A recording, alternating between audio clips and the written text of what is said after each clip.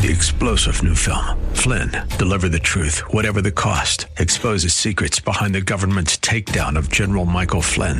Flynn knew what the intel world had been up to. He ordered the first audit of the use of contractors. This set off alarm bells. He told the truth. He was the most dangerous person for Donald Trump to hire. They had to get rid of Flynn. Flynn, Deliver the Truth, Whatever the Cost. Available now. Watch it today. Go to salemnow.com. salemnow.com. This program is sponsored by North Valley Church of Christ. There's a message true and glad for the sinful and the sad. Ring it out, ring it out, ring it out, ring it out. It will give them courage new. It will help them to be true. Ring it out, ring it out, ring it out, ring it out. Good afternoon, folks, and welcome back to another episode of Redeeming the Time. I'm your host, Chris Macy, and I'm the minister here with the North Valley Church of Christ. We always like to put our radio programs up online, and so I want to encourage you to take a look at our website, www.nvcoc.net. You can learn about the congregation there, and if you click on that radio mic, you'll find not only this program, but all the episodes that we have recorded in the past. They'll be up there as well. So we want to encourage you to go take a look at that. You'll find the lesson we did on Philippians last week, which was chapter 1, verses 1 through 11. And this afternoon, I have two other guys here with me on the program. I have Chad Turnwald. Chad's a member here at North Valley. He's actually here in studio, and he's been helping me with on the house. He's a general contractor. He helped add a couple of rooms to it. You remember me talking about that. And today we're putting up some shelves, and so for payment, I'm going to let him be on the radio program. Chad, it's good to have you here with us today. It's good to be here. Thank you, Chris. And also, same as last week, Sage Bridges is here all the way from Texas via cell phone. Sage, how you doing today? I'm doing great, Chris. I'm so glad to be back with you today. Awesome. Man, you guys, I appreciate you being here. And we're going to be looking at Philippians 1, starting in verse 12, the first part of verse 18. And this is one of the prison epistles. And you know, when you think about it, when someone's in prison, what kind of reaction do you think they're going to have? What kind of attitude, Chad, do you think someone's going to have if one of your friends goes to prison and you call them up? How do you think their attitude is going to be? Are they going to be all happy and cheerful? Well, I sure wouldn't be. That's not a place that I'd want to be. Yeah, you would think nobody would be happy. Nobody's happy there. Sage, you ever meet anybody who's ecstatic to be in prison? No, I don't think so. I think that would be difficult for anybody to deal with, especially the whole mental side of things. Even set emotions aside, that would be something difficult to deal with for anybody. Yeah, absolutely. Now, I do want to say this. Now, so Paul's in prison. He's in Rome. He's in prison, and he writes this joyful letter to the Philippians. But his joy isn't what I'm about ready to say. This is a point of happiness for him, I think, but it's not the joy he'll be talking about in Philippians. But we got to remember that when Paul was on his missionary journeys, he would go to town to town to town preaching the gospel. How easy was it for him, Sage? Was it an easy pickings? Would he just mosey on along with no problems? It definitely would not have been an easy task to accomplish, especially someone who had probably a lot of other things on his mind, a lot of other things that he would have been concerned with. And then the Judaizers trying to chase him out, or not Judaizers, but the Jews trying to chase him out, stone him and leaving him for dead, hurling threats at him, attacking the congregations and the new converts, and all that stress and pain and anguish.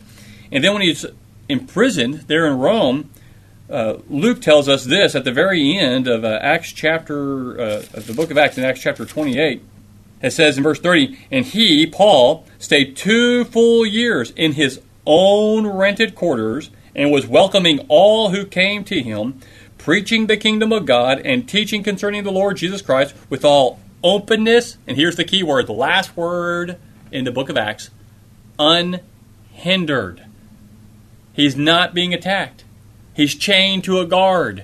No one can abuse him and hurt him. And he has his own rented quarters, and he can receive people That sounds like a blessing, doesn't it? Man, he's got to be. This is the best, probably the easiest part of his ministry was being in prison. I think that concept of being unhindered is kind of a key thought to this section, because Paul is really trying to get the Philippian church to understand that he wants their work to continue, even though there are difficult times and things that are getting in their way, and he kind of gets more specific about that in chapter 4. But yes. Twice in chapter 1, he says in verse 6, that they may bring their works to completion, or he says specifically that he who began a good work in you will bring it to completion at the day of Jesus Christ. And then again down in verse 10, and so be pure and blameless for the day of Christ. So he's wanting them to continue with the good works that they've started, and regardless of circumstance. Absolutely, and he's going to give them some examples of how he's doing this in the section we're going to look at this afternoon. But absolutely, one of the concerns the Philippians may have is, hey, is this going to hinder the spreading of the gospel message? And so they're worried, and so Paul's letting them know, no, not at all. And so let's read Philippians 1, verses 12 to 18. I'll read it out loud. Now I want you to know, brethren, that my circumstances have turned out for the greater progress of the gospel, so that my imprisonment in the cause of Christ has become well known throughout the whole Praetorian Guard, and to everyone else, and that most of the brethren, trusting in the Lord because of my imprisonment, have far more courage to speak the word of God without fear. Some, to be sure, are preaching Christ even from envy and strife, but some also from good will. The latter do it out of love, knowing that I am appointed for the defense of the gospel. The former proclaim Christ out of selfish ambition, rather than from pure motives, thinking to cause me distress in my imprisonment. What then? Only that in every way, whether in pretense or in truth, Christ is proclaimed. And in this I rejoice. I want to start off by looking at the Praetorian Guard there in verse 13. Paul said, my imprisonment in the cause of Christ has become well known throughout the whole Praetorian Guard and to everyone else. Now, the Praetorian Guard is usually understood as the emperor's bodyguards. These men were handpicked. They received double pay. They received the special privileges. We think there were around 9,000 such soldiers, primarily stationed in Rome, but some would be dispersed throughout parts of the empire. Now, Paul's case was known throughout this group of soldiers. He would likely be chained to one of these men at various times when he was being transported to and from court or on other occasions. We know from Luke's account of this imprisonment that he was incarcerated for 2 years. We read that a moment ago. And so the soldiers had ample opportunity to get to know this man, Paul. And this isn't some new thing they did.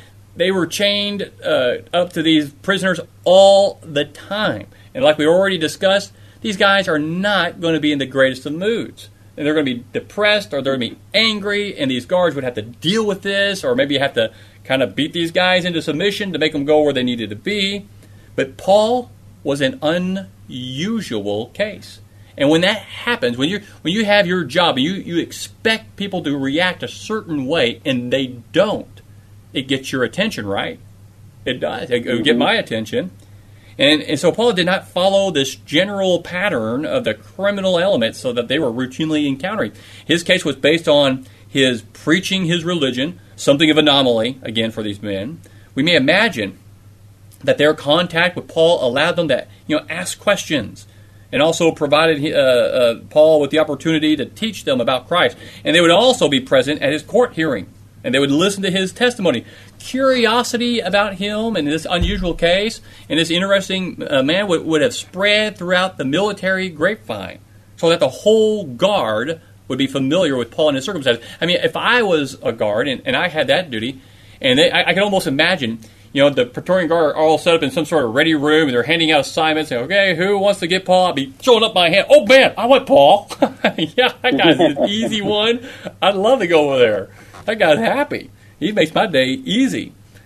And so the conversation about Paul not only went through all the Praetorian Guard, but It even spread to everyone else. I think this has to refer to people throughout the city of Rome. People were becoming familiar with the case, and they were being made aware of the reason for his trials and the religious beliefs that he was preaching. Christ was being made known throughout the city because of Paul's imprisonment. What a blessing.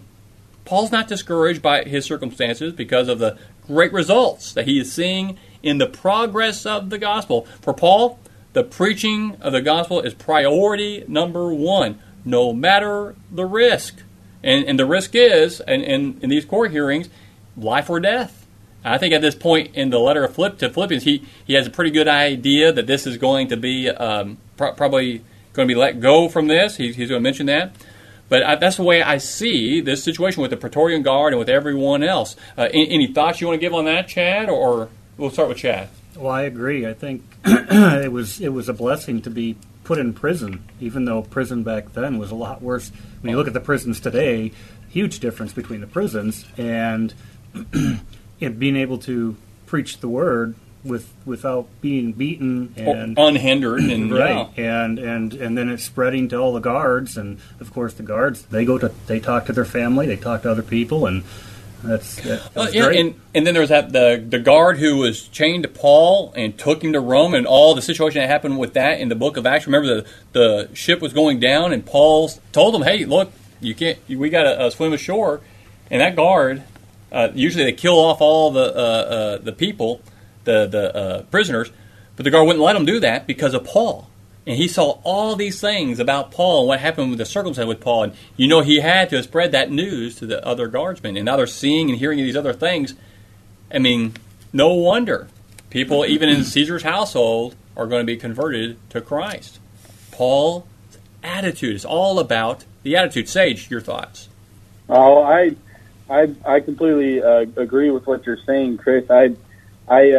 When I read this passage, I'm reminded about how so many things can get in the way of us preaching the gospel, whether it be our own personal circumstances or whether or not we think an opportunity is so difficult or so challenging that it just seems unlikely. It seems like it might even be impossible. When you look at Paul preaching to the imperial guard, that seems like, on the surface, if you're a first century Christian, that's almost an impossible situation or such an unlikely situation that it seems impossible.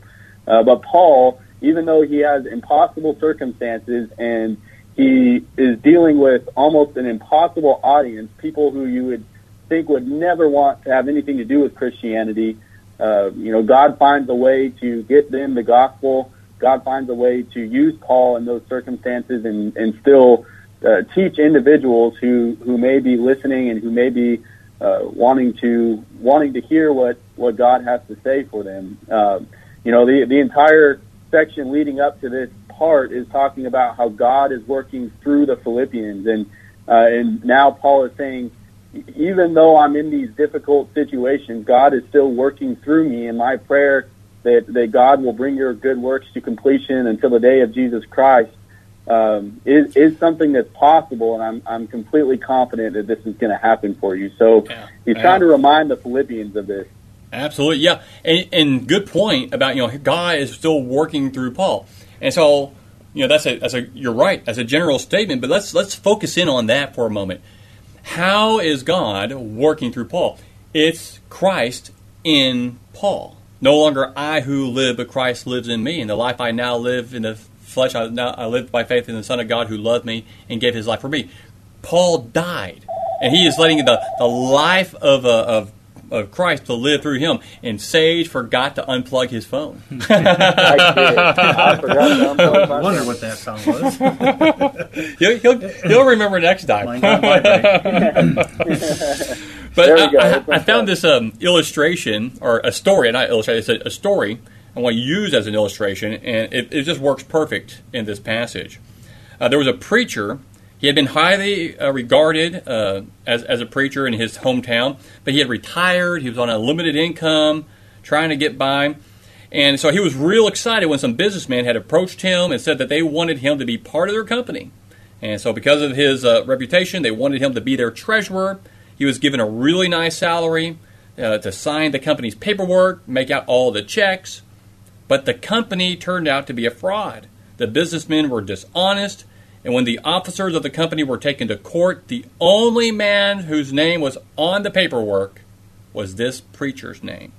So he went to jail. He hadn't done anything wrong. You know, how would people in this world respond to that situation? Man, that's not fair. I deserve my rights, and all this and whining and complaining. I'll be honest, I would be furious. But this guy didn't think about it that way. He saw it as an opportunity to continue to serve the Christ he served, and he began a prison ministry. He preached, counseled, baptized fellow prisoners into Christ. He lived as a free man because of his love for Christ. And he was willing to live for him in no matter what situation he found himself in. He didn't just live for Christ when things were going well. He lived for Christ even when life got unfair and difficult. And that's the essence of being a real Christian. Sometimes, Chris, I believe that we're going to be faced with circumstances where we're going to have to choose between whether or not we fight for ourselves and our own rights or fight for the cause of Christ. That's right. Sometimes there's not room for both. Yeah, and the best way to view every time those situations come up about my rights and my this or my best thing to think about is, remember, I died. I'm dead. I can't fight for me anymore. I fight for Christ. And what I'm doing now, does this project the attitude that God wants in his people? And we know the answer. And sometimes we block it out because we don't want to do that. But it's hard. Paul is giving us a great message here to the Philippians, to us today, about the right kind of attitude that we need to have in whatever situation. All right, we're at 60 minutes. We're not going to get through the whole thing, but let's go to the next part. In verse 14, Paul turns to the effect his situation is having on his fellow Christians there in Rome. Verse 14, he said, "And that most of the brethren, trusting in the Lord because of my imprisonment, have far more courage to speak the word of God without fear." I love the New American Standard Bible. That's the Bible I use, but I think they may have added too much when translating this part. There where they said, trusting in the Lord. In the Greek text, it simply reads like this: "And the majority of the brothers in the Lord." Paul is simply stating that these are brothers in Christ, and their courage or confidence was due to or because of his imprisonment. And now they speak the word of God without fear. Because of Paul's situation, most of the Christians have now found courage to speak out openly about Christ. Now, I think this might be due to the fact that after 2 years of following his case, they can see he's going to be acquitted and released. But also, they've seen the example set by Paul.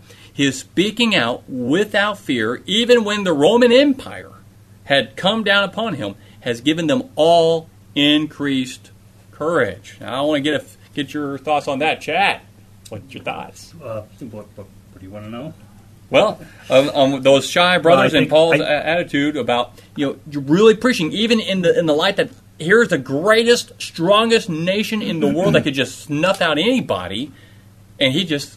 Well, they're seeing what Paul's doing while he's in prison, and they're seeing, that the guards are even listening to what he's doing while he's in prison. So they're thinking, that's a good point. If he's in prison and doing this, why can't we do this? We're walking free. Absolutely, yeah. Look at the attitude. Yeah. And attitudes are contagious.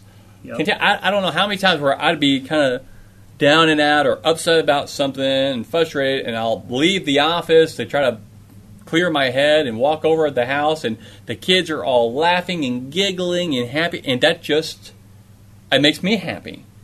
And it brightens my day. And when people see attitudes in their leaders and those whom they trust and love, it gives them encouragement. Whenever I feel down in my preaching, I call up Guy Orbison, my teacher, and he encourages me. When other fellow preachers call me and they're down and out, man, I give them as much encouragement as I can, and it becomes infectious. Sage, your thoughts? Well, I totally understand what y'all are saying, and I think that that's important for us to realize because, sometimes, especially when Paul talks about his life and things of that nature, he gets a lot of criticism from commentators saying that, he's talking about himself a lot and that he, is almost boasting and those kinds of things, when that's not really the case at all. He's trying to show these individuals that if I can do it and if this can work out for me, then of course it can work out through you as well, because it's God who's working through you. And when when we see the examples of others going through trials and coming out on the other end okay, and actually having it work out for the cause of Christ, and that can be something that can boost our confidence, and I think we experience that every day, and he's just simply sharing that with them. Yeah, absolutely. It's like a general in war. If you're the leader of a battalion or a group or the whole company, whatever it might be, let's say a general, and they're out there fighting this war, and then the general, let's say it's the old time, and he's on a horse, and the men are out there fighting, and then the general and his men that are around him turn tail and run. What are their men going to do? Do you think that's going to give them heart to keep fighting? No way. But if their leaders think it's hopeless, then they're going to think it's hopeless. But if that leader pulls out his sword and charges down ahead, what does that make the soldiers want to do? Fight. If he can do it, if he's going to go out there and lead like that, I'm right there with them. And these Christians in Rome are seeing that from Paul. They probably knew he was coming. Did you hear that Paul was arrested? They're bringing him up here to Rome. What's going to happen? Do you think they're going to come get us next? And then Paul shows up. And then they begin to hear the rumors about the Praetorian Guard and what happened with the trip to Rome. And then they go in kind of like Peter did when Jesus was arrested. They're in the background watching, seeing what's going on. They're hearing him speak the words of Christ before Caesar in his court. Oh, man. And after all those years, and he looks like he's going to get acquitted. If he can do it, and he can stand before Caesar, surely I can do this out there in the crowds and in the streets. And that's going to give them all the more courage to speak the word of God without fear. Why are we, when I say I'm talking about true Christians in the world today, why are we so scared to preach the word of God? What is it? I think I used to think people were just scared of persecution. I think that fear is still there, but it's not as prominent as the fear of people don't know what to say. If you don't know what to say, that's because you don't know the Word. If you're not familiar with the things of Christ, you're going to be scared to say anything to anybody because you don't know what you're talking about. It's like when you're in school and you have to give a presentation that you only studied finally that morning. How confident are you in giving that presentation? Man, you're not.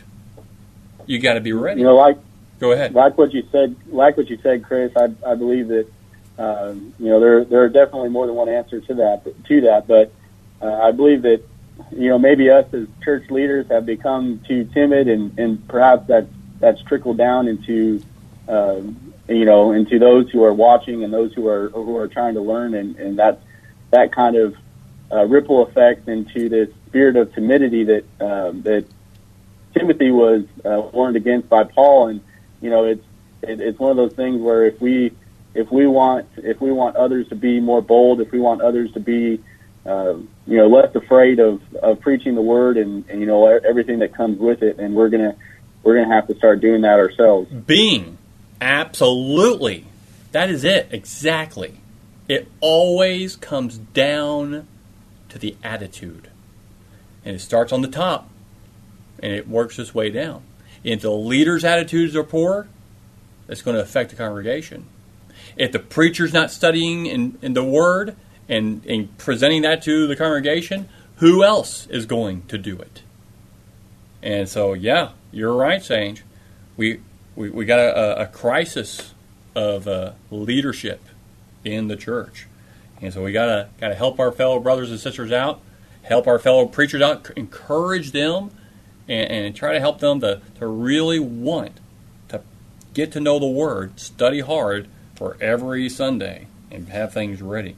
Good point. Well, we're at 24 minutes. We're not going to get much into this, but let's go ahead and move into the envious preachers. We're not going to get as much time on that as I wanted. But here, among the brothers, there are these, there's different motives for speaking out for Christ. There in verse 15, some, to be sure, are preaching Christ even from envy and strife. This suggests that some are actually envious of Paul, and that their intention is to cause him trouble in their preaching. Now, why in the world would anybody be envious? We know the answer to that question. It's experience. We all seen probably preachers who are envious of other preachers. Usually it's because one brother has greater success or greater gifts in the proclamation of the word, and that arouses some kind of envy in smaller-minded individuals. Now, that word envy does not, the word envy does not merely mean that somebody had a desire to possess what another possessed without really, having a grudge against that individual. What it really means here in this context is to have a desire to deprive the other person of the desired thing rather than gain it for themselves. It's with an attitude of envy. These guys' intention is to cause strife. That's a term that means to cause discord or contention. And it likely means that these guys wanted to cause a rift between Paul and other Christians. Verse 17 elaborates upon this. And you know what? We're at 26 minutes. We're going to do next week. We're going to start back up. I'm going to hit this again, verses 15 and 17. I don't want to break this up in the middle. So I'm going to go ahead and stop that there. We're not going to dive into that. So if you're listening on the radio, you're going to have to come back next week. If you want to hear the rest of the story, you got to come back next week. And hopefully maybe Chad will be back with us, maybe not. But I know Sage will come along if he's doesn't have anything going on. Sage, thanks for being here with us today.